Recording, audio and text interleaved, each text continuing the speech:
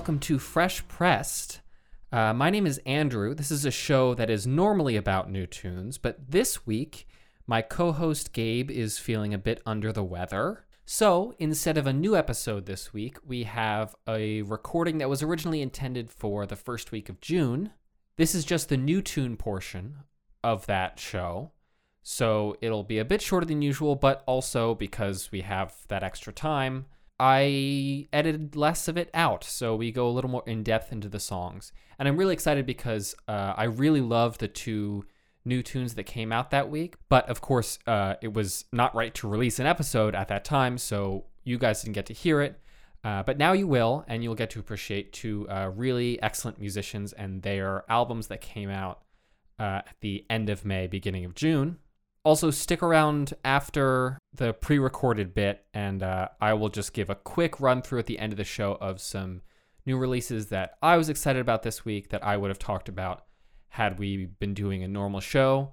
I did not ask Gabe what he was listening to this week because he is, as I said, feeling under the weather. So there will be certainly a lack of danceable songs and like cool, upbeat, happy music from the new tunes angle of this week. But you know what? It is what it is.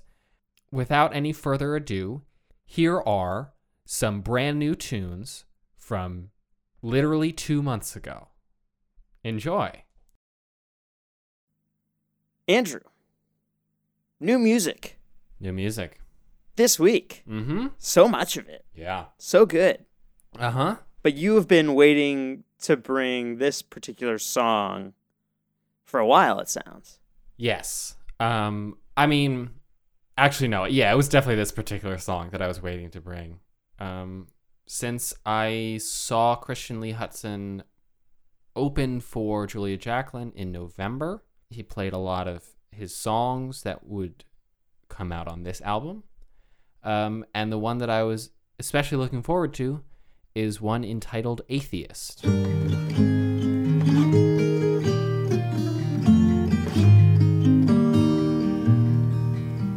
our initial descent into Chicago, Katie leans over my lap, looking out the window. This is the first track on his album, which is in some ways a debut album called Beginners, although it's such a mature album that it doesn't feel like it really is a debut. And I mean, he's been around for a while, I think, although he's only 29. I feel like he's like, I don't know why in my mind he's like 40. He doesn't look 40. It's just like the way that he writes is so like nostalgic and adult and sad, and that I don't associate with being 29, but whatever. I'm occasionally astonished when I listen to musicians who are like around our age. Yeah. And I'm like, what the fuck? How can you possibly write so coherently about these life experiences? You're like 26. Yeah, it's insane. Yeah. So I definitely feel that with Christian Lee Hutson. I was not really familiar with any of his work before this. As you pointed out, this is really his first record, although he's been like floating around like the indie scene for a while. Yeah. And he's tied in with like Phoebe Bridgers and that whole crew as well. Right. I mean, Phoebe Bridgers produced this album. Christian Lee Hutson in the past has co-written some songs for Better Oblivion Community Center, which is the project with Phoebe Bridgers and Connor Oberst of Bright Eyes, and he also co-wrote Ketchum, Idaho, which is my favorite song off the Boy Genius album. So yes, he's very good, and he's very involved in sort of big indie scenes. But this is his like real huge step into it as Christian Lee Hutson, and not as a co-writer on other songs. How lucky to be given such a good singer-songwriter name. Yeah, that's true. Sometimes I see people and I'm like, that's your real name? Like, it works so well. Yeah, it really does. The rest of us have to resort to, like, artist names. Yeah. Oh, I know. Yeah, you're not out there recording as Andrew Perricone. No, I'm not. Not that it's a bad name. It's just like... No, the ability to have like that middle name that is like the middle name Lee. It has a great Christian Lee Hudson. It has a great rhythm to it. This is not what we should be talking about when we're talking about his music. But like you're right that he does have a great name for this. Whatever. We can talk about whatever we want. It's our podcast. It's true. Now this album in general, I would describe as sad. Uh-huh.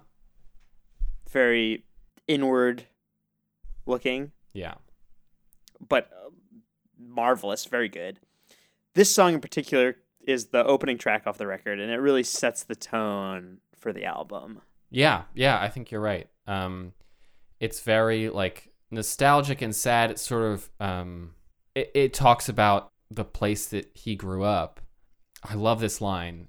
He's talking about like flying over Chicago or descending into Chicago and looking out the window. The quote is for a glimpse of the house we were kids in, which it's such a good line because it would have worked just the same to say the house we grew up in, but to say the house we were kids in is subverts that really well. And then it's not necessarily saying like we grew up there, but that was the time that we were kids.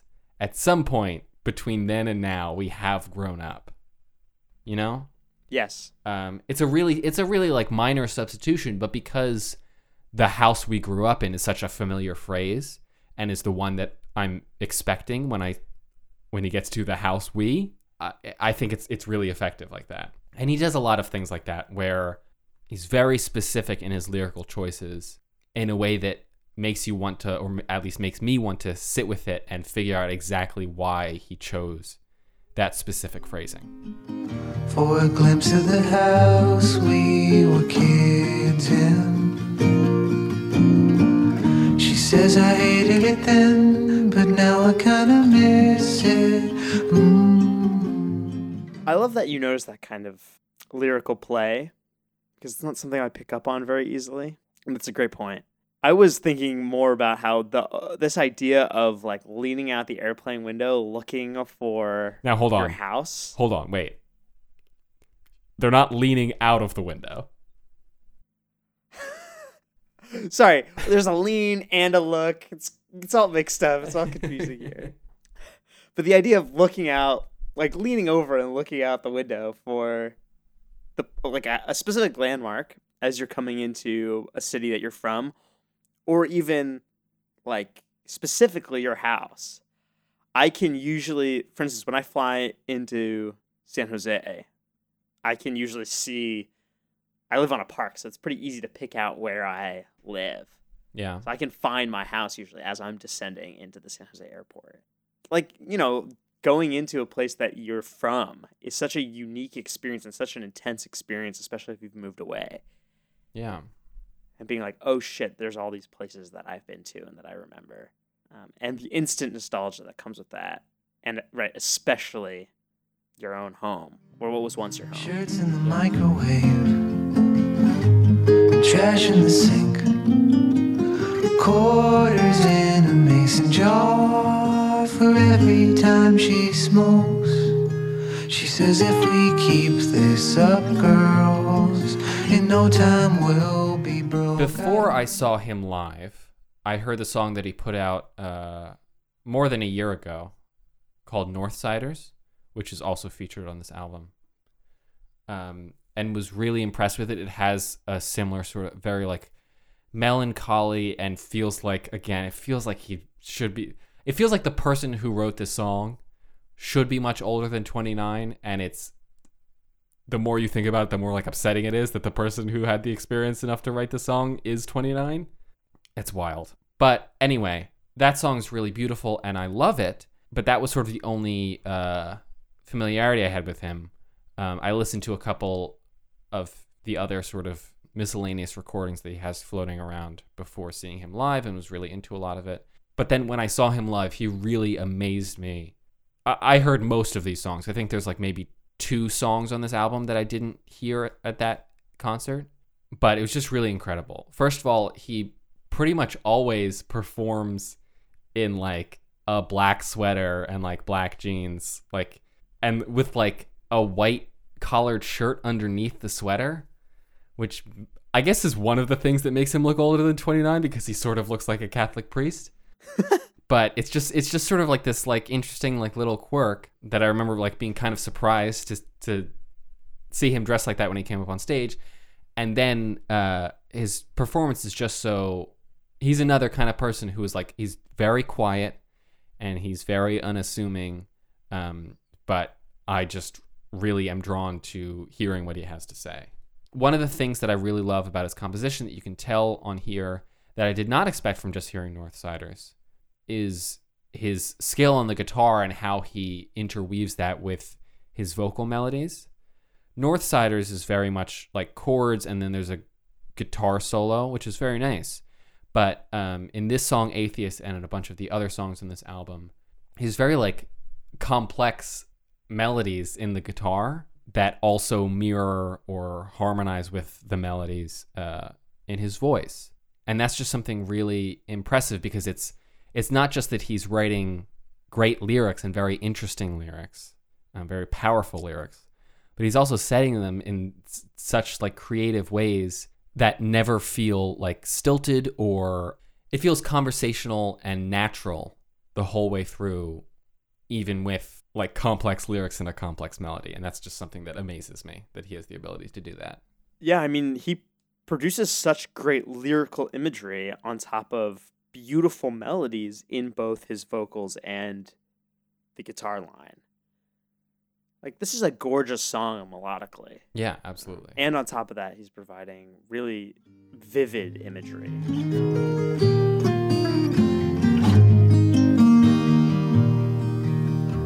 The 20th of October, hair of the dog, a blanket on your shoulders. What's particularly striking about this song is that it's titled Atheist and talks about like angels and these kids from a Christian school, right? And it sounds like, just from the title, right, he never sings the word atheist in the song. There's never any like, I don't believe in God or anything like that, right? It's like, I don't find any solace in this idea that like, if you're going to pass away, that there will be some great beyond for you. Yeah, I mean, I think you're right. It's the same thing as The House We Were Kids In. It's about the absence of what you might expect. The song is called Atheist, and the closest we get to it is he says, I don't know if I buy it, but it does sound kind of nice, in relation to like angels, which is not like a statement of belief or lack of belief, but there's that disconnect between just like a thing about, you know, here's this song from the kids from the Christian school. There's this like association with certain things in childhood, and then talking about now and sort of implying this process in between those two things where things changed. And that's what the chorus is. He says, I don't remember getting older, but I'm slowing down. Which is like, I'm not talking about that specific, like the process of getting older, but apparently I have gotten older. Yeah. I think that's just a really effective way that he shows that change without talking about the change itself, all throughout the song. She said some kids from the Christian school came to sing her a song. It went like angels watching over us, all our little lives. I don't know if I buy it, but it does sound kinda nice. I don't remember getting older, but I'm slowing down. I don't know if I'm gonna miss you where I'm going now. So Gabe, what do you have for me that is brand new this week? I have chosen to bring the song titled Come Back Home by Hanya Rani off her second record, Home. Home, I feel like home.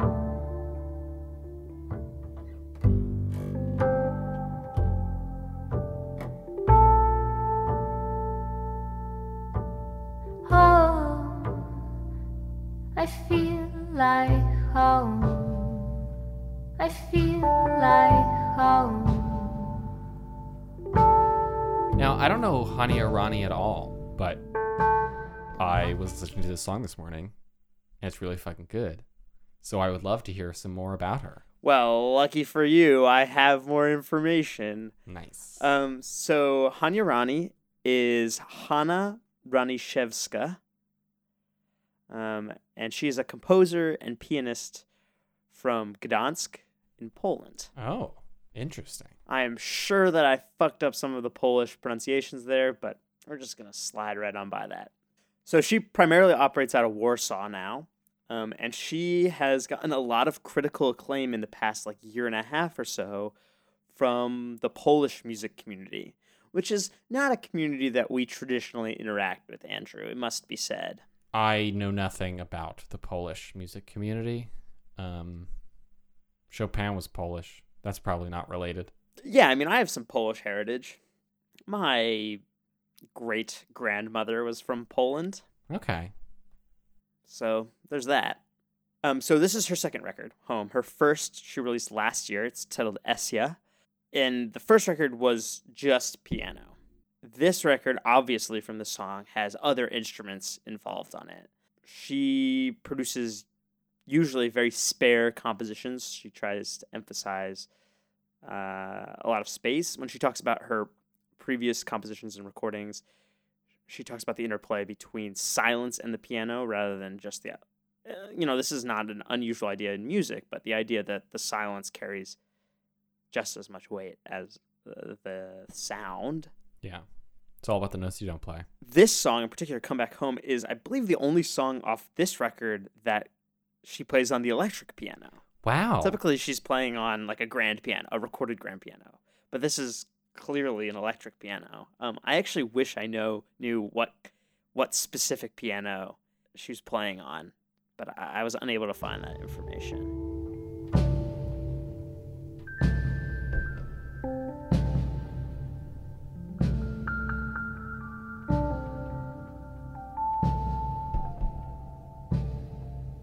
It's unusual because we don't know much about other countries' musical award systems, for instance. Yeah.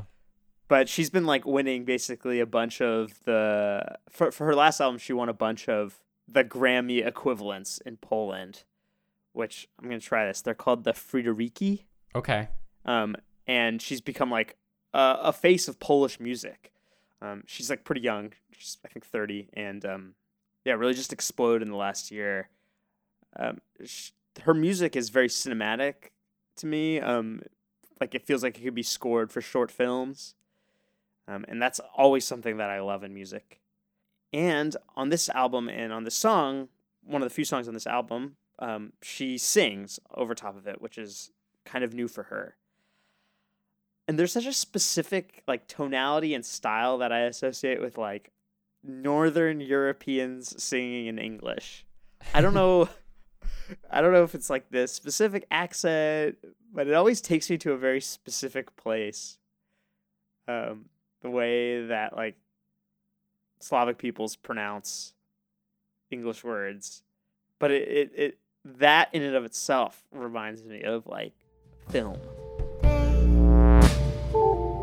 With eyes wide shut, sit and stare at velvet sky and count the falling stars that they shine. The stars are blind. I'm going now, but then behind and leaving all the days behind. Oh. So on this particular song, I really like the work that she does, bringing a lot of other instruments in and the sounds that are involved. The bass, and also really delicate use of drum set percussion. And well-timed, well-constructed cymbal rolls. And the piano, to some extent, falls into the backdrop on this song, especially, I think, halfway through, and becomes, this instrument that's playing, melodic licks alongside her vocals, almost as, a supplement rather than as a feature. Whereas on her previous album and on the rest of this album, it's very much the instrument. Like, her style is to really put emphasis on the piano rather than the other instruments, but it kind of flips on this song, and that's a really nice way to, I think, close this album. Yeah, that's why I was so surprised that you said, like, here's more piano music, and I was like, is it more piano music? Right. Because this is the only song I've heard of hers, and it does. Every time you say something new about the way that her music is normally, I'm shocked by it. Yeah, it doesn't. This is, I think, unusual. But something she's talked about is she sees her first album and this album as being kind of one part of a whole. And, you know, they were released within like a year and a half of each other, so that kind of makes sense. But that she sees this album as like the bookend, the conclusion of this like mini cycle that she's done.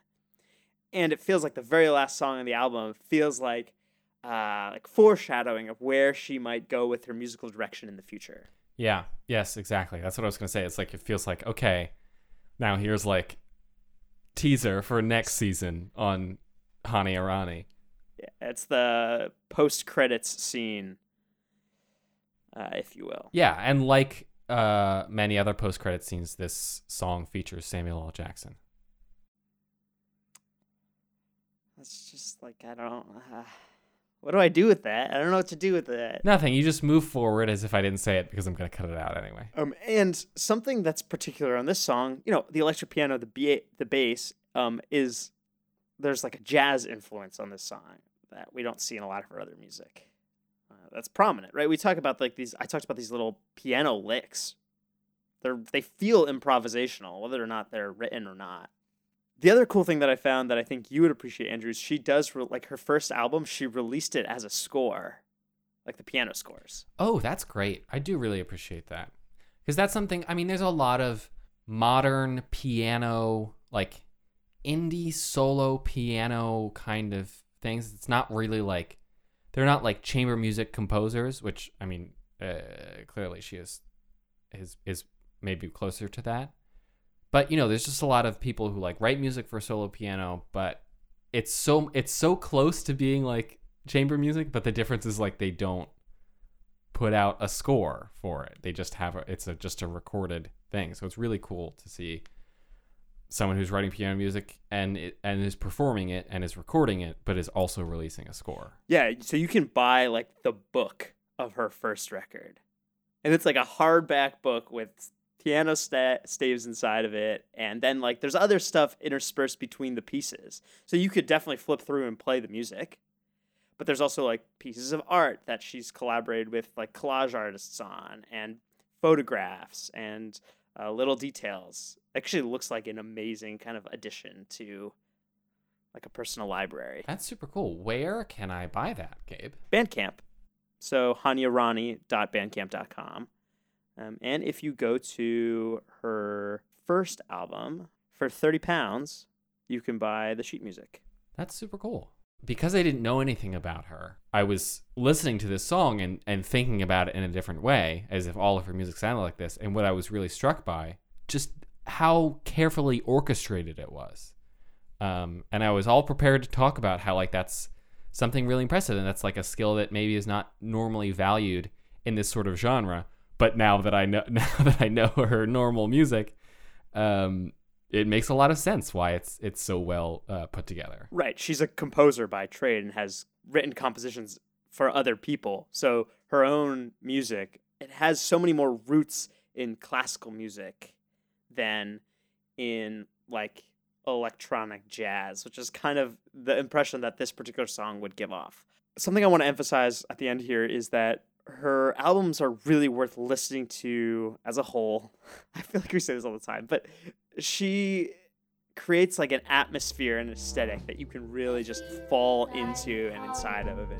Creates a space for you to exist in with her music. Home.